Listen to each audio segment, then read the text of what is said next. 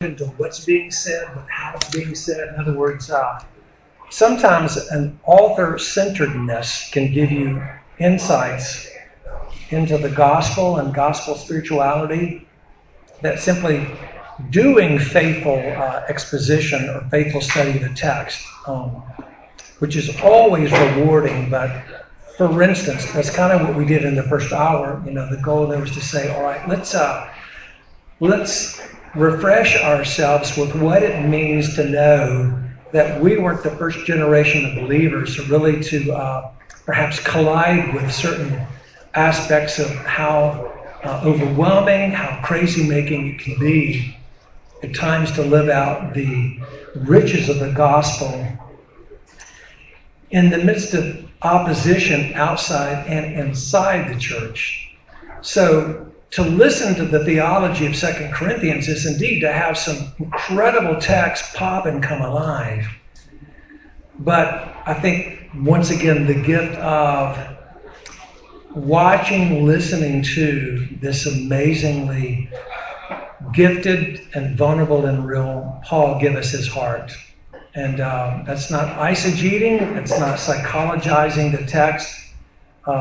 It's just been something that's been more dear to me, I would say, in the last 5 to 7 years of ministry as I get older, just to think about. So who are my dead heroes? And some of those happen to be some English Puritans that lived in an incredible environment of opposition, and yet kept coming back to the goodness, truth, and beauty of Jesus.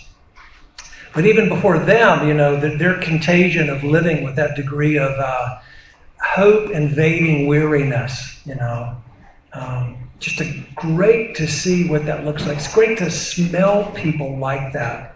I would pray for all of us moving forward in various forms of ministry, life, marriage, singleness, or whatever else. Take note of who offers the aroma of grace and is not just impressive with their craft. Who is becoming gospel wine? They're just vintage. And yet, like you, that was not automatic. And like what you and I hopefully will become, it's still a war for the heart. Of the many, many things that Jack Miller gave me as mentor, father, brother, and friend, one of the last things he said to me before he went to heaven in 1996, he said, Scotty, I'm believing now, I've come to realize now, that the Christian life is not having less to repent of, it's enjoying quicker repentances.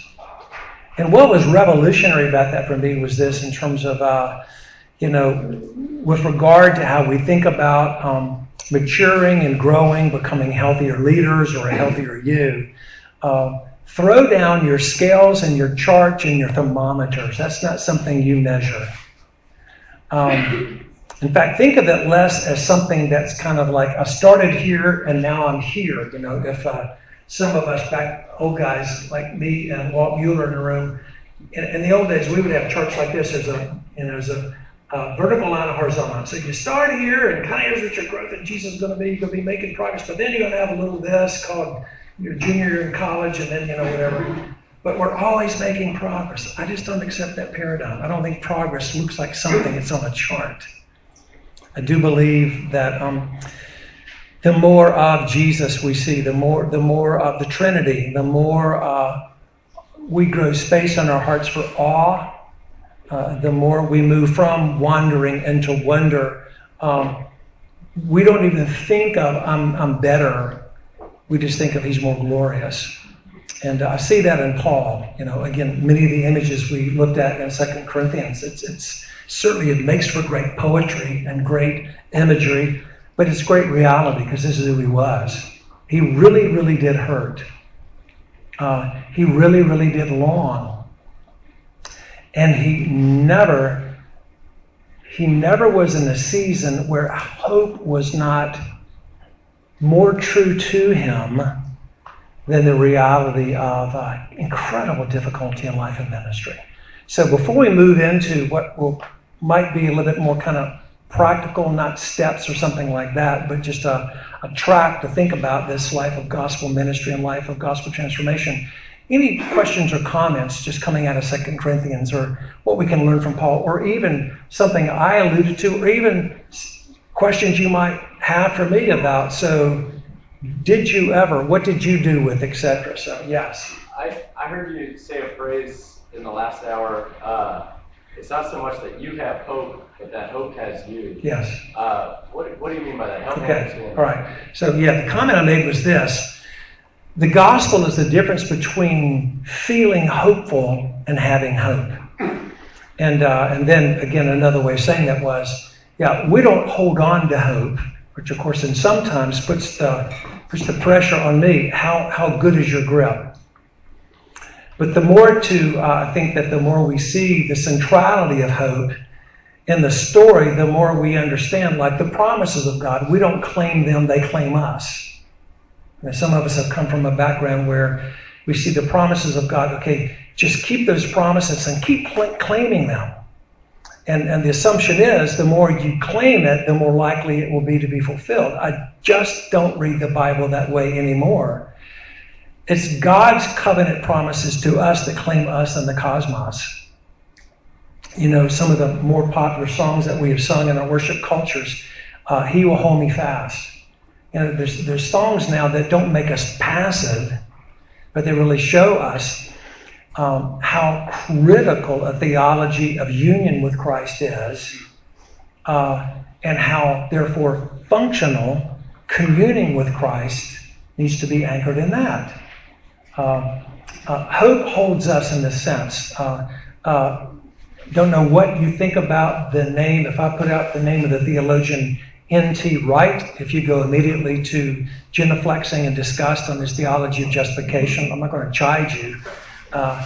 But as John Stott said before he died, Tom Wright's a little fuzzy on justification, but nobody gets the resurrection better. And Tom Wright's book, Surprised by Hope, and his magnus opum, The Resurrection of the Son of God, is spectacular. And Tom Wright argues theology of hope basically is coming so alive to God's future that we remember it into the present. And that's kind of clumsy language, but what he means by that is this. That future is already ours. We are already dual citizens. And we didn't apply for citizenship. You know, we have been not just adopted into this Father's heart that we cannot know too well, that we have been made citizens and participates in the kingdom of God now and its fullness that is coming. And so I think what that looks like more in terms of hope holding us is, you know, there are times when the existential reality of our faith is not necessarily as palpable to us. As we see hope holding me, the pressure's off, thinking I just need to be a little bit more fired up, right? And again, see, there's nothing wrong, by the way, with spirit-given experience. It runs through Scripture. You know, I love the image, the way C.S. Lewis captured that at the end of the last battle in the Chronicles of Narnia, when the children are moving from the Shadowlands into Narnia and beyond, and the Aslan figure basically says to them, "You do not yet seem to be as joyful as I intend." Well, you know, that's just Lewis's way of capturing what's going on in John 17 in the high priestly prayer of Jesus interceding, communing with the Father in a most magnificent way, describing, "I'm so looking forward to sharing with you the glory we knew before the world began." I mean, what are you going to do with that? I mean, that's, you know, let's meditate on that for the upcoming Lent season. Jesus' self-awareness, but this picture of his intercession, his ministry for us that's continuing to go on, hallelujah, asking the Father that is the Father's, is he's one of the Father, the Father's one with him, that we might be one with them, right? That we might even know the fullness of his joy. I think that, first of all, that's an eschatological thing. You know, the fullness of his joy we will know only when Christ returns and finished making all things known. But it's our inheritance right now. And it's something that holds us. And there's something even more comforting about the fact that Jesus' delight in us, God the Trinity's delight in his people, is the greater joy we rest in than even us experiencing it, right?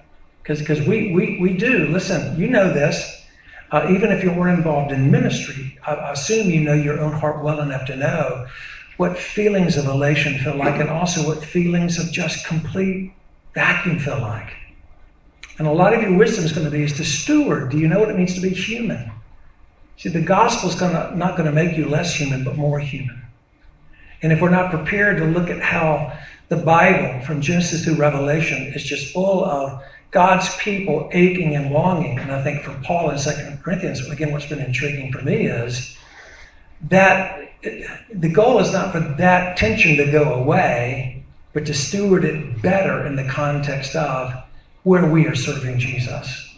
To say that we should be less shocked at how difficult ministry could be is not a bummer.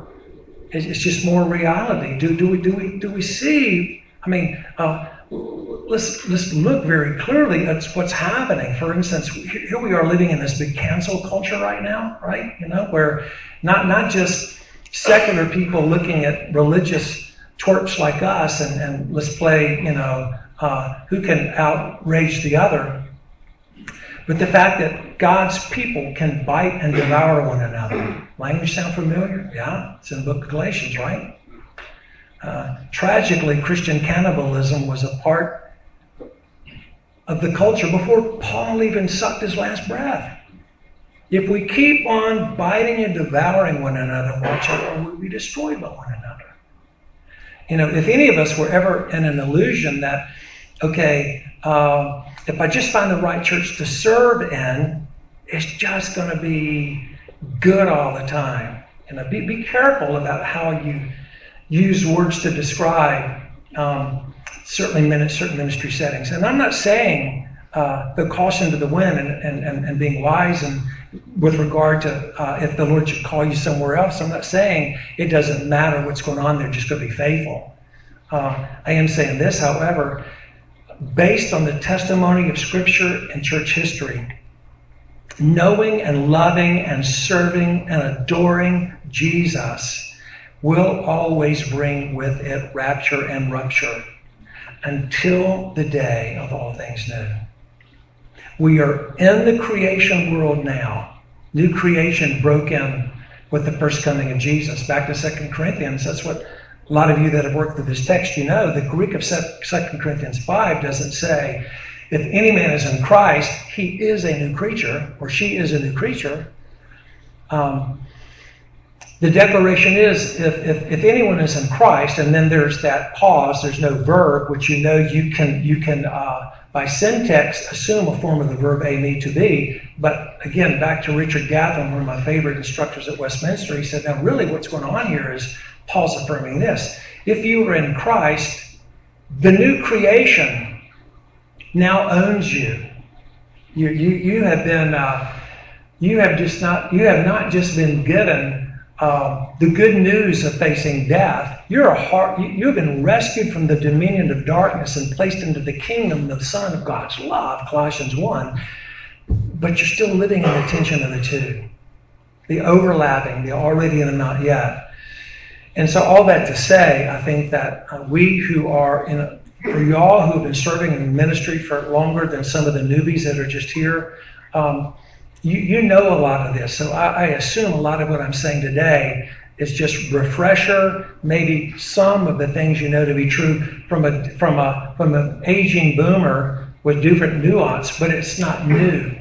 But you see, we don't need something novel. We need to be also always being brought back to gospel sanity.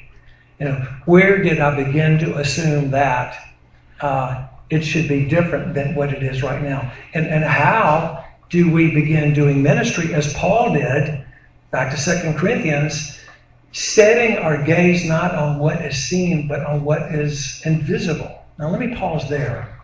What do you think is going on with that? When Paul says of himself And to the believers and leaders in Corinth, set your gaze on the invisible, not what is seen. Tell me briefly, what are some of the things that occur to you in that admonition? What's going on there? I just go to all the times when whatever I'm facing in life or ministry is, I just get tunnel vision on it. And my world is defined by that conflict or that thing. And I know that Jesus is calling me to something else. But the activity of setting my gaze internally upon Him in that moment was very hard to do. Yeah. And even when I feel like I'm trying for prayer or some time alone with God, whatever it is, it feels like that's like a drop in the bucket of this overwhelming thing that's taking up my attention. So perspective is such a critical part of life and ministry. Perspective, i.e. what you just said in terms of what's going on. Where do I tend to lock my gaze more? If I'm only doing ministry or life in terms of what I see, I could fall into all kinds of illusions, right? I could think that things are better than they really are, right? If my matrix says we got 170 kids in the youth group, and 2 years ago we only had 75. Well, that may be a good indicator of something.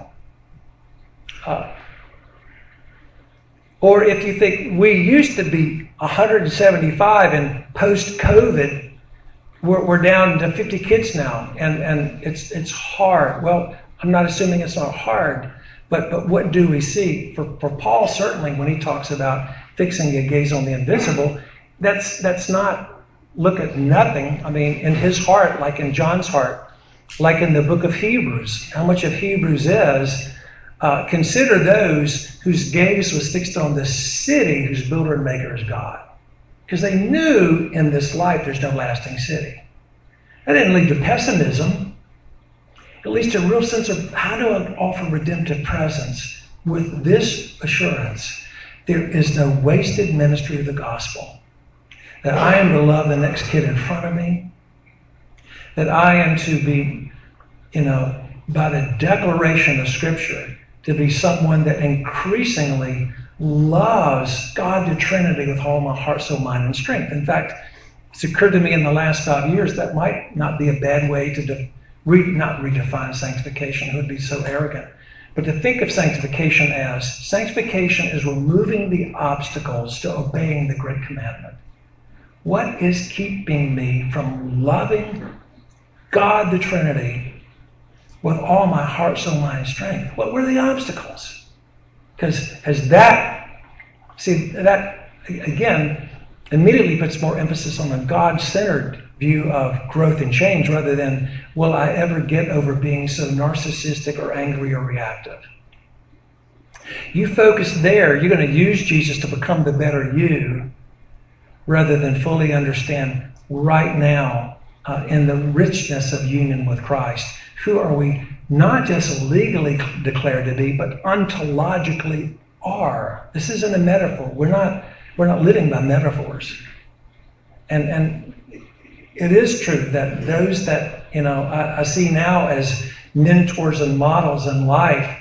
Rosemary Miller, my spiritual mom, she's 97 right now, clearer thinking than probably half of us in this room. Almost died in the last year, has had heart surgery and some other surgery. She's so anxious to get back to London so she can continue teaching the Bible to Sikh, Hindi, and Muslim women. Now, she's not thinking life is worthless if I'm not doing something for Jesus. She really does believe there really is only one ultimate story and hope. And I'm so thankful that until Jesus takes me home, I have the privilege. And she's not going back to a fun ministry. I was there when World Harvest Mission, then now Surge, first planted the London church. And Jack's vision, see Jack's renewal, and this fits into where we're going here in a minute in Luke 10. When Jack Miller, whatever you think of him or don't think of him, his experience in the early 70s of moving into a greater enjoyment of God, greater experiential appreciation for adoption and union with Christ that propelled him into the nations of the world. That was generated the summer of 71 or so when he and Rosemary went to Spain. He did not soak in the promises of God relative to justification and adoption. If I just get a better hold on my justification, I'll be okay. Or for those that know Jack Miller and think of the name adoption, I bet Jack spent that whole summer in Spain just pondering Abba Father. Neither. What he did was soak himself in the missionary promises of God. And he came back, because we at Westminster, who were there in the mid-70s to late 70s, we had him in class. And what he could not stop talking about was God's commitment in owning all of history to redeem his every nation bride for the glory of Jesus. And so, as a result of that, New Life Press, where he planted the first New Life Church, they started sending out missionaries more. As they sent out missionaries, one of the first teams to London, what they recognized early on, Jack gave them a zeal for God's commitment of this every nation bride. I remember one day in class, Jack is preaching from Zechariah 8. And maybe that was your most recent text you preached, but Zechariah 8 has this incredible picture that I'd never seen before either, of really how he said, the Lord says, a day is coming when the people, 10 people from every nation will grab hold of one Jew by the garment and say, let us go with you because we hear the Lord is in your midst. And Jack went from teaching a group of Westminster students to preaching, and he just bent over his lectern and said, and that one Jew is Jesus. And the entire history of the world is tied to his being a great and gracious Redeemer. Of course we want to go into every community, hamlet, county, state in America and country in the world, because this is the heartbeat of history. Jesus died for that big of a bride. He loves that much. Well, when he sent out this first band of missionaries from New Life Press to London, in about 2 years he realized, y'all are all bored and boring. You fight among yourselves. And that's when he started realizing you need to be formed more deeply, we who love this Reformed theology, in connecting the lyric, music, and dance of the gospel. A lot of Reformed people, including us, I'll just point the finger at me because this is where I started. A lot of us get a better hold on the lyric of the gospel, the theology of the Reformation, before we hear its music. The music of the gospel is what we see in Paul. It's a lot of the effective language of even that runs through the book of Revelation, when John himself is just seeing and is responding in a way. And I would not say that we don't love Jesus, almost like John. We have fallen down in adoration before what we see in Scripture. But I will say this, there's something terribly beautiful and alluring to me about someone like John the Apostle, who has served Jesus faithfully through a lot of persecution and pain, to stay alive to God's self-revelation of God the Trinity, and for it to be that effective. Lyric of the gospel, profound theology, the music winging its way into our heart. The dance of the gospel is literally this, and this is what we're going to look at in Luke 10. Lyric, music, and dance. Theology, doxology, missiology. The dance of the gospel, I think, is really summarized well in the great benediction in Romans 16:20, when Paul's winding down that very cosmopolitan letter, compendium of our salvation, for a young, welcoming church in Rome, all kinds of people. That benediction, here's the dance of the gospel. And Paul says to them and to us, and the God of all shalom will soon crush Satan under your feet. And I thought, that seems weird first time I read that. Hadn't Satan already been crushed? Well, that's exactly the point. The promised defeat of evil, of course, that God promised to and promised it would come through those who needed most, Adam and Eve, was Jesus. And the crushing that Isaiah had more to say about, of course, in Isaiah, end of 52, 53, hallelujah, that's once and for all, has Let's play catechism here. Has Satan been defeated? No trick question. Yeah. Son of God came to destroy the works of the devil. And he did. That's what Calvary is all about. D-Day has happened. But in the nomenclature of World War II, you have D-Day and you have V-Day, right? You're old enough maybe to remember that one. So just pretending. That might just be a very, you have a prematurely gray beard. You're really 41. But Oscar Kuhlmann, who you probably have not read, or you may have read, maybe one of your favorite French theologians post-Reformation, he was the one that helped us to begin to think about this illustration in World War II, seeing the life, death, and resurrection of Jesus as D-Day. And Ascension. Ascension is critical, and Pentecost is critical. But V-Day was when, of course, the one war is now officially over. See, and Kuhlman argued, as we see, and Paul, as we see throughout Scripture, a gospel sanity is going to be saved. That's exactly where we do life and ministry. We live in light of the fact that Satan has been defeated. But here's the way we connect with the God of all shalom will soon crush Satan under our feet. It means that it's not an image of triumphalism. I mean, aren't we glad, thankfully, that to listen well to the Bible does not lead us to beat our chest and say, we read the end of the book and we win? How obnoxious would that be? That sounds so American, right? We win. No, we read the end of the book, and we see that the Lamb has triumphed over all things, including us. In fact, this just came up to me in the last, probably a few years. Again, I'm not as busy as most of you now. Darlene and I live alone, and we get to take the grandkids home and drop them off.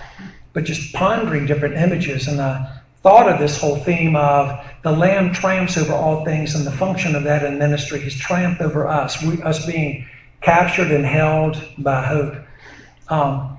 In Ephesians 4, Paul uses an image that he, as someone saturated in the Old Testament Scripture, borrows and fills with new gospel meaning. And maybe you know that image. Paul says, speaking of the Messiah, when he ascended, he led captives and gave gifts to men. Remember that text? Important, very important part of the calling to be the people of God, living in community. Who are we? What do we have to live out our calling? Well, don't lose the imagery and run onto gifts. Okay, everybody's been gifted. Now think about this. How does the Messiah, how did Jesus fulfill and is fulfilling that great promise of he descended and then he ascended on high, led captives in his train and gave gifts to men. The background of that is that exact opposite of what a secular king would do. It's warfare imagery. In the day of tribalism, and maybe we're on the cusp of it now as we're seeing 100,000 forces from Russia on the border of the Ukraine. I pray we do not live through a war in Europe coming up, but hold on to the reality that stuff's just not in the past. In Israel's day, typically a nation would threaten harm and bring it to bear.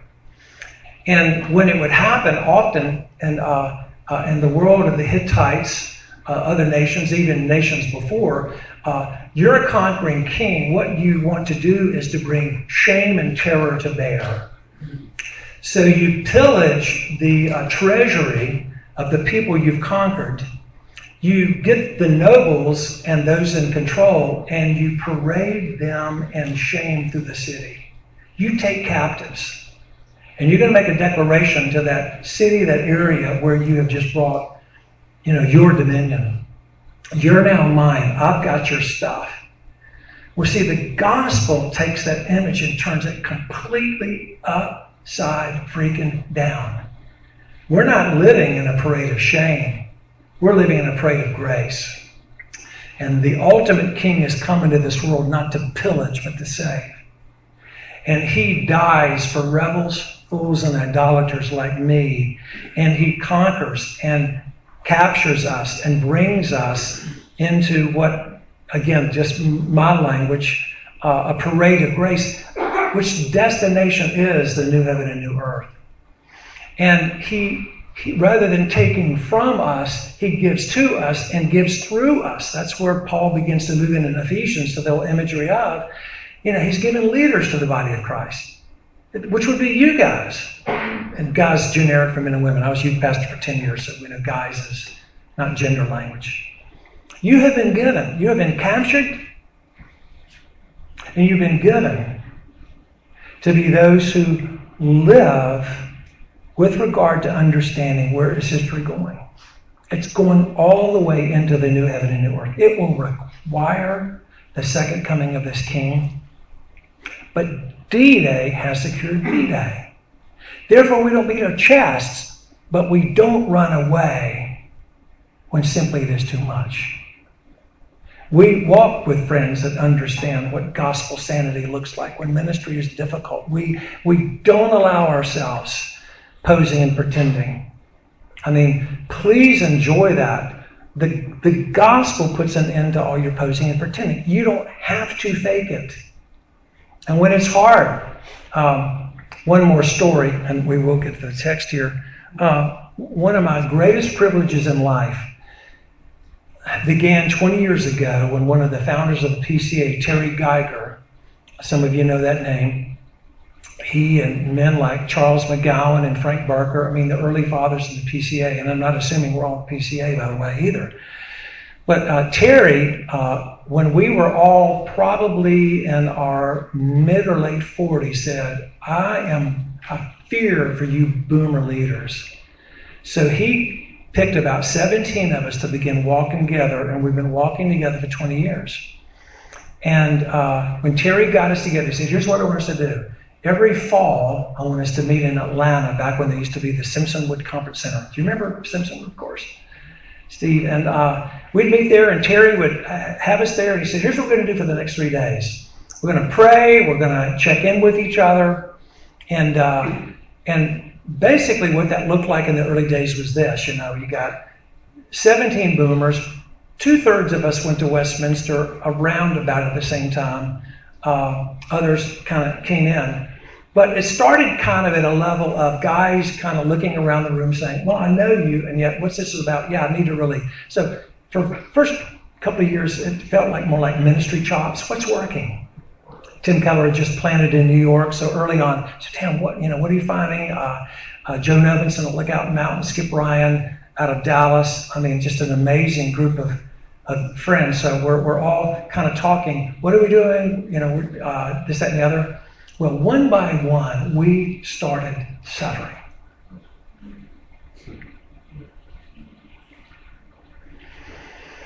And the temperature of those conversations changed. And going to Atlanta every October became more about, I'm so thankful I can be with brothers who understand how much we need the gospel. And prayer became more central and continues to be more central. We still meet.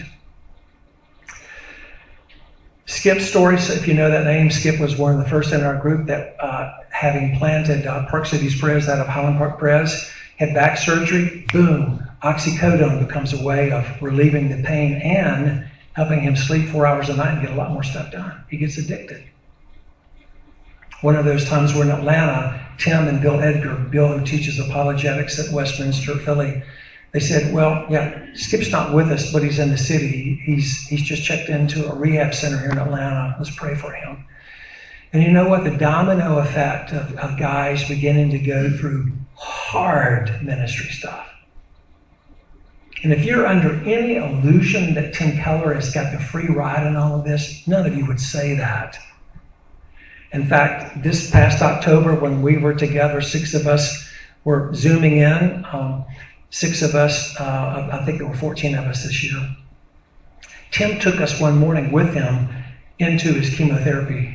He didn't want to miss a morning, so we go and we see our brother sitting in a chair with the chemo going in to kill the cancer cells. We're weak. He himself has been getting it from both sides of the continuum more than ever.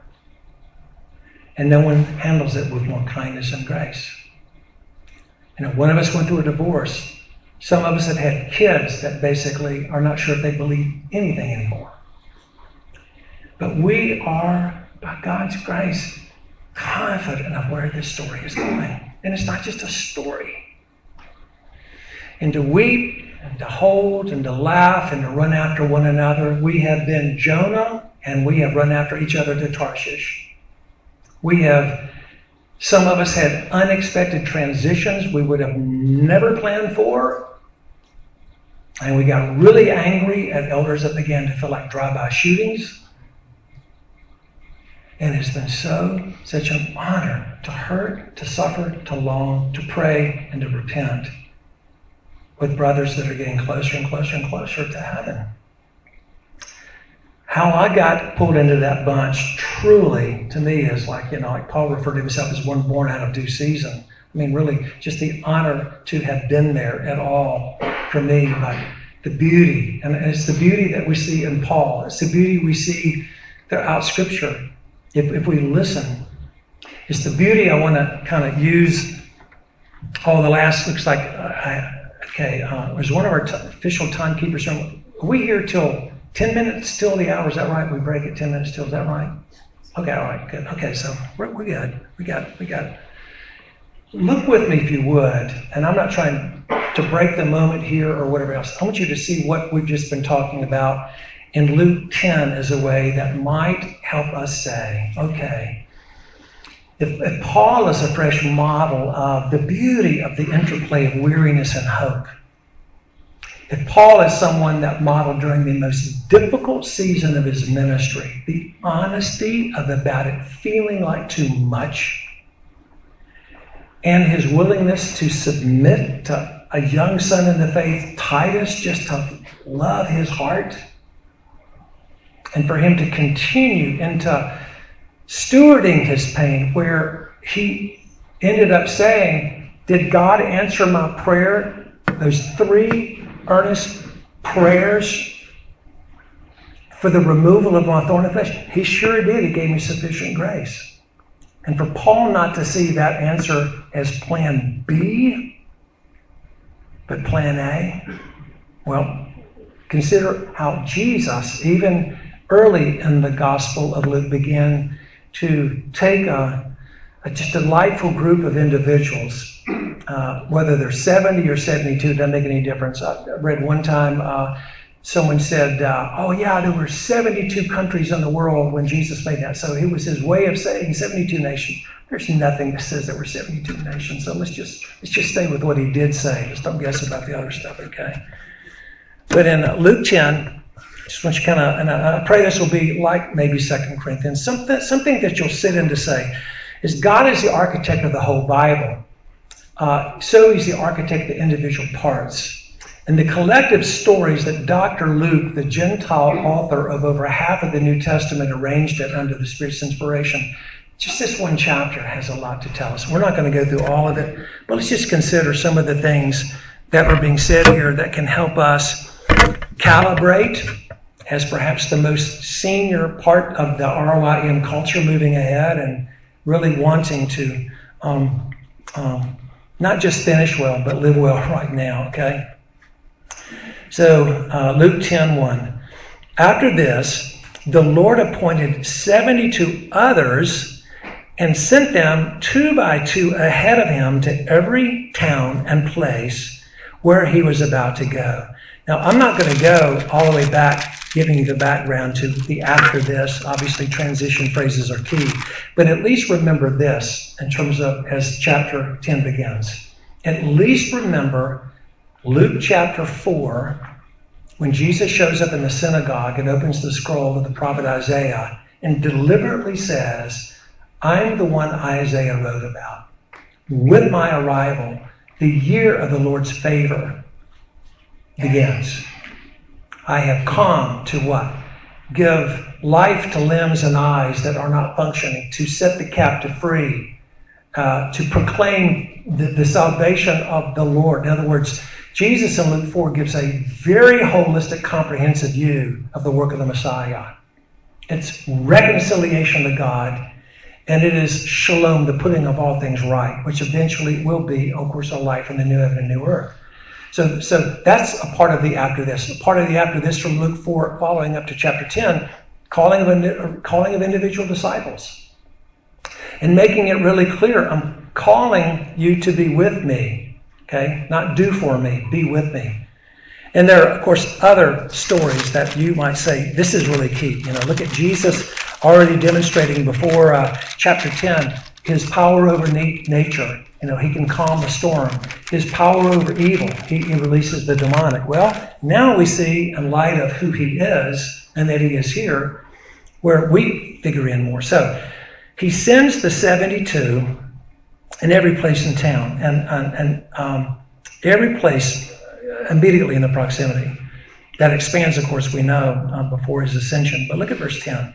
He told them, the harvest is plentiful, but the workers are few. Ask the Lord of the harvest, therefore, to send out workers into his harvest field. Now, why is it important for you and for me to remember Jesus' statement? There's nothing wrong with the harvest. What's the function of that? Harvest is full. Nothing wrong with the harvest. Workers, what's the function personally for you even? Where you're even laboring now? What does that imply? The harvest is full. What does that mean? Yes? It's not necessarily a problem with your students or the people that are around you. Yeah. Don't again, back to don't go by what you see. I mentioned to you, one of the great things about living in the same city for a long time is finally some of those obnoxious kids love Jesus more than me. Different things, to have planted a church, had a 10-year renewal, and then a new church at the first buzz crops up called Fellowship Bible Church, and 20% of our members transfer because they don't have debt. And to go through difficult things, painful things, that now I've lived long enough to see. Some of the people I avoided in the Publix, we weep together, we dance together. You stay present long enough, you're going to see, listen, the Father say, I've got this one. Love me, stay present. Your calling is not to be impressive, your calling is to be present. There's nothing wrong with the harvest. And so, right out of the boot, and you know where the story's going to go, it's going to be an extraordinary moment and it's almost like, okay, Jesus is going to kind of over-enthuse them, right? But it's not going to always look like the initial return of the 72. But let's just take note of what else is going on here, because it is the history of redemption. It's what, until we are in the new earth together, some things we want to get a hold of, see, and not forget, and see what it looks like contextually where Jesus has called us to serve now and in other seasons in our story. So, harvest is plentiful. Jesus did not die to make salvation possible, but actual. This is a big part of, wherever you are in your journey of liking, disliking, not understanding, dismissing certain aspects of our faith, learn to love a theology of election. Because it is not God bless us for and no more. It is God's commitment to have a people so numerous. John in Revelation 7, he could count 144,000 coming through the 12 tribes of Israel. Even that's a symbolic number. But he could not count the overwhelming number coming towards him holding palm branches, crying out, worthy is the Lamb, from every people group that have ever sucked oxygen. He saw it. He believed it. It's rooted in all the promises of God. It's happening where you live right now. Things are not as they appear. You're not naive. You're not in denial. It's supposed to hurt. It hurt Jesus standing outside of Lazarus' tomb when his friend dies, even though he's going to raise him. This is not numbing out. It's being present. So he sends them. All right, what about this language? Well, look at verse 3. Now, talk about, I'm not sure how many of you got this course in seminary or Bible college. Go, I'm sending you out like lambs among wolves. Hallelujah. I was hoping for that one, Jesus. Good. I am weak like a lamb, and you're telling me, as you send me, here's a part of the environment I'm going to live in. Ravenous. predation. Now, not always and everywhere all the time, but this is you know, this is not so much sobering, like, okay, get sad. It's more like, okay, thank you. You're not spinning the history of redemption, Jesus. You know, so there's times when it's going to feel like I am weak as a lamb. I ain't got nothing left, you know. And it feels like, you know, if there's not wolves, there's certainly a roaring lion seeking to devour. So he's sending them out, and then a few more things. What about verse 4? Do not take a purse or bag or sandals, and do not greet anyone on the road. Now, okay, let's put this in context. Not everything for the 72 is decidedly legalistically has a parallel for you, but there's a clear pattern here. Don't think your need is to over-resource yourself. Something about going in dependence. You know, even as God's people are traveling from Egypt to the Promised Land, you know, no, don't go stuffing manna in your pocket. I'm going to feed you every day. And see, the two main idols in my heart that became obvious in terms of the counseling I needed to do with my wife after my burnout was this deep-seated idol of control. I want to control my world. And my second idol of pain-free heart. And those sleep together. I cannot risk more pain in my world having lost people through death and my innocence through sexual abuse as an 8-year-old kid. I cannot risk pain, so I want to control my environment, my world, friendships, relationships, ministry. I will not risk more pain. And if you're just committed to be a preacher, that can work. But none of us are just called, quote unquote, to be a preacher.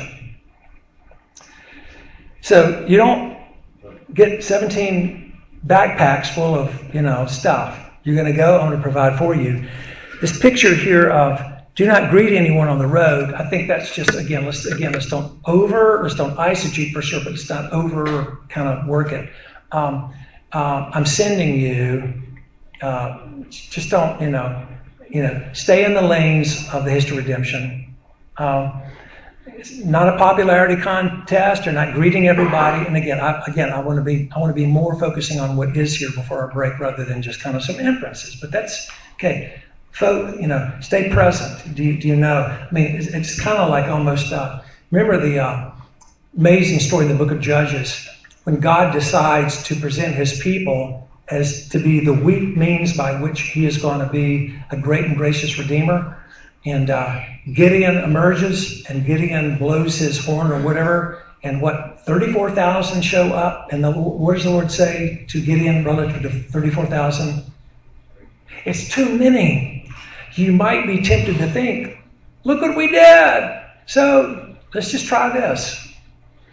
Go by the water, and Gideon, look for the one-handed water lappers. Who drinks with their hand looking ahead because they know we're the Midianite camp, so they're going to be aware. They're not going to, hey guys, hey, y'all want to come with us? We got this great rabbi. We're going to go do some stuff. No, stay present. Well, from 34,000 to 300, and all you get is a big lighter and a pitcher to break. I mean, the themes of it's the youngest son of David with pebbles. It's a blind Samson. Do not despise. Don't look to your resources as what's going to really explain. Should God bless you with revival? He's always faithful. The harvest is underway. Let's go forward a little bit more. Again, I'm being mindful of my time here. Okay, we got 10 more minutes. Good. When you enter a house, say, peace to this house. If a man of peace is there, your peace will rest on him. If not, it will return to you. Stay in that house, eating and drinking whatever they give you, for the worker deserves his wages. Do not move around from house to house. Just would say here by inference, it's just a picture of presence. Just be present. You're not a pragmatist. You're called to offer something that Jesus alone can ultimately resource, and He is.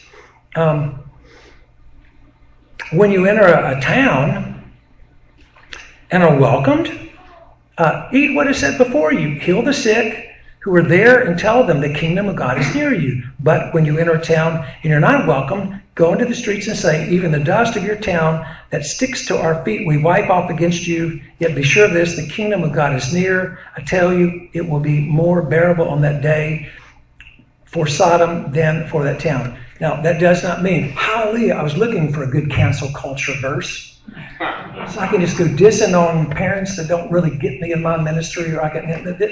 This is not what's going on there. You know that. I think a part of it is at least this, okay? It's not everything. It's at least this. Don't assume wherever you minister the gospel, everybody's going to welcome you. And know that God himself takes responsibility for the ultimate outcome. And they're just an appropriate place of resting in that, right? You do your best ministry by leading, not pushing. Be present, don't be in a hurry. Just stay in the story. Well, and then we go forward. Well, let's go, because of time, well, let me make one thing for sure. Why did Jesus commission his people to talk about the kingdom more than just the gospel? Not a trick question. Pointing to future hope. The gospel. Future hope, and the fact that really the gospel is the gospel of the kingdom, right? In other words, it's not two different things.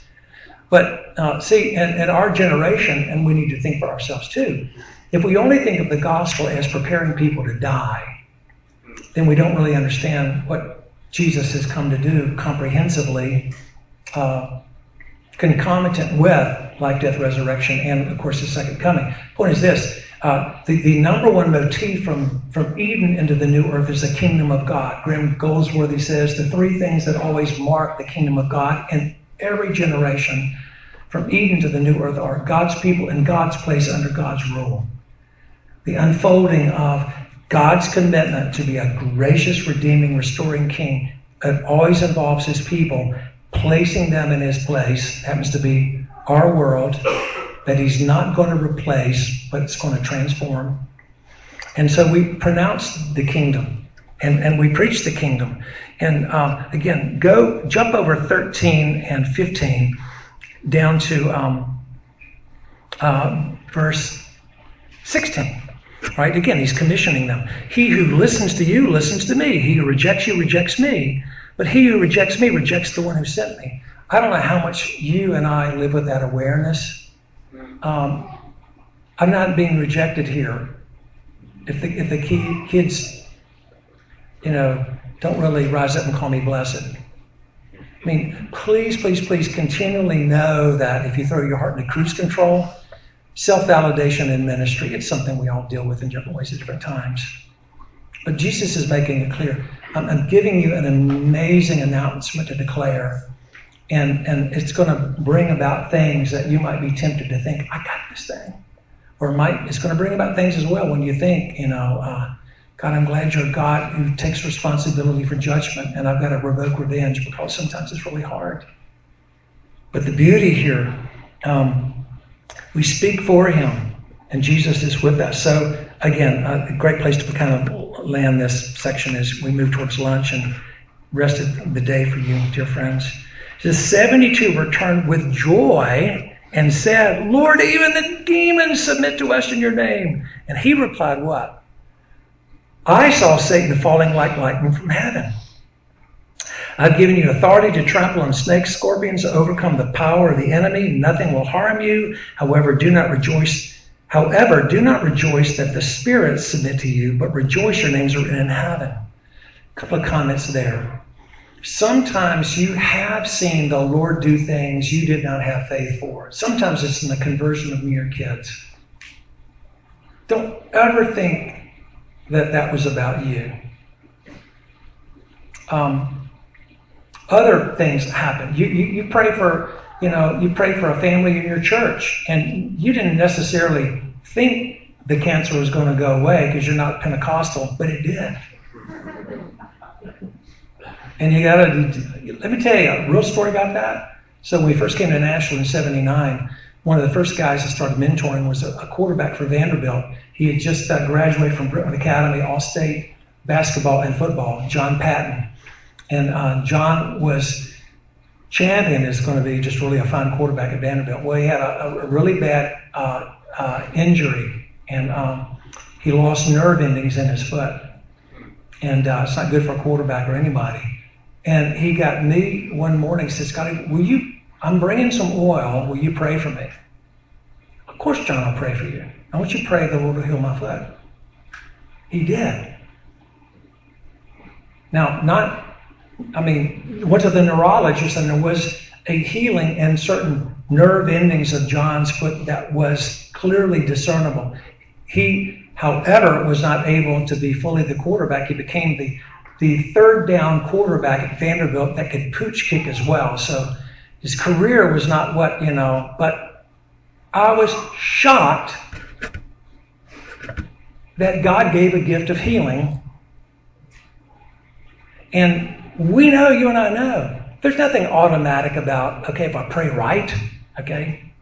No, God's promises claim us. We go in the name of Jesus. Tim Keller put it this way years ago. He said, look, don't think of the miracles in the New Testament as a miracle. Think of them as a return to normalcy. Because in Eden, there was no demonism. There was no sickness. Think of when God breaks in the kingdom, and there are everything from spectacular moments of healing, etc. That this is saying, we're not going back to Eden. Eden was just a preview of coming attractions called the new earth, but the kingdom is here. I pray we will increasingly pray and not pressure anybody to get over just because we pray for them. But we do go. And this particular situation, disciples saw this. Jesus makes this statement, I saw Satan fall from heaven. Of course, that's speaking of, I think, prophetically of the magnificence of where the cross is going to deal the blow that will eventually bring about the ultimacy of life in the kingdom and its fullness. But best place for us to stop is verse 20 and then verse 21. What do you suppose Jesus is saying to his servants, these 72, about, look, enjoy, rejoice, appreciate the fact that I am gifting and calling you to be servants in my kingdom, but reserve your greatest joy for knowing that your names are written in heaven. What does that mean to say your name is written in heaven? What does that mean? Can never be taken out. My name is in heaven, your name is in heaven in the Lamb's Book of Life, written in the blood of Christ, the indelible ink of grace. No one and nothing will take us from the love of God. The saints will persevere. That is an overwhelming the assurance of your salvation. Never get too familiar with that. Never say, yeah, I've got that, but what's next? Oh, that we would be forever stunned. And that there would be joy in the midst of things that are not joy producing, to know our names are written in heaven. And we could talk about that one the rest of the day, but I do want to land. This next picture, this is something that just recently, in the last 3 days, even praying about a time, that just jumped out at me.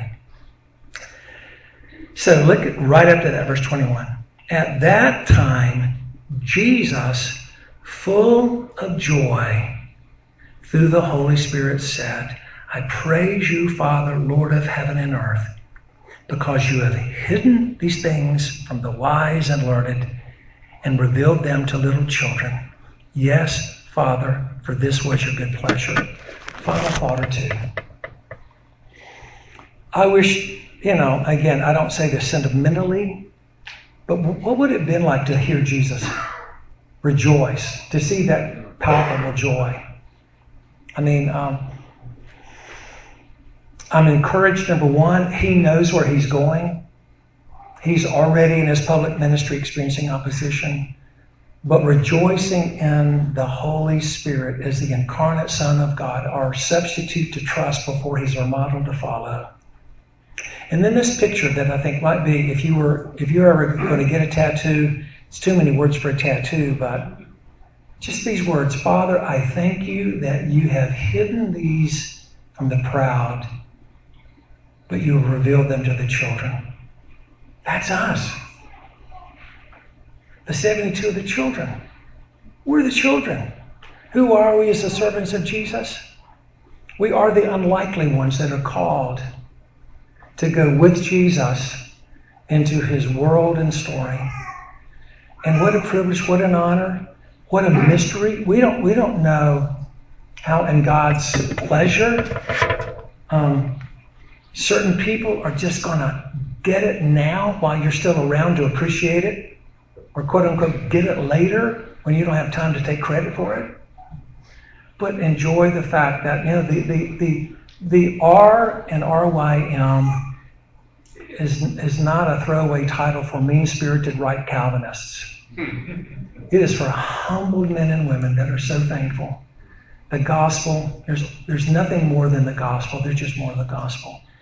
And I want to pray for you now. Again, I thank you for who you are and what you do and where you serve. I thank you for your scars, your pain, your joys. I thank you that with you that we can agree our labors in the Lord are not in vain, because Jesus' labors for us are once and for all perfect. Hallelujah, what a Savior and salvation. Let me pray. Father, thank you once again for this calling to me today to remember things that I know to be true, but Lord, need in this season as I walk with so many leaders in places where it really, really is hard right now. So Lord, for these, Lord, who are your little children by redemption and adoption, sent, Lord, at times among wolves, always to learn more of your resourcing and faithfulness, but Lord, privileged to have joy when indeed things happen, and we're thankful for the breakings in of the kingdom.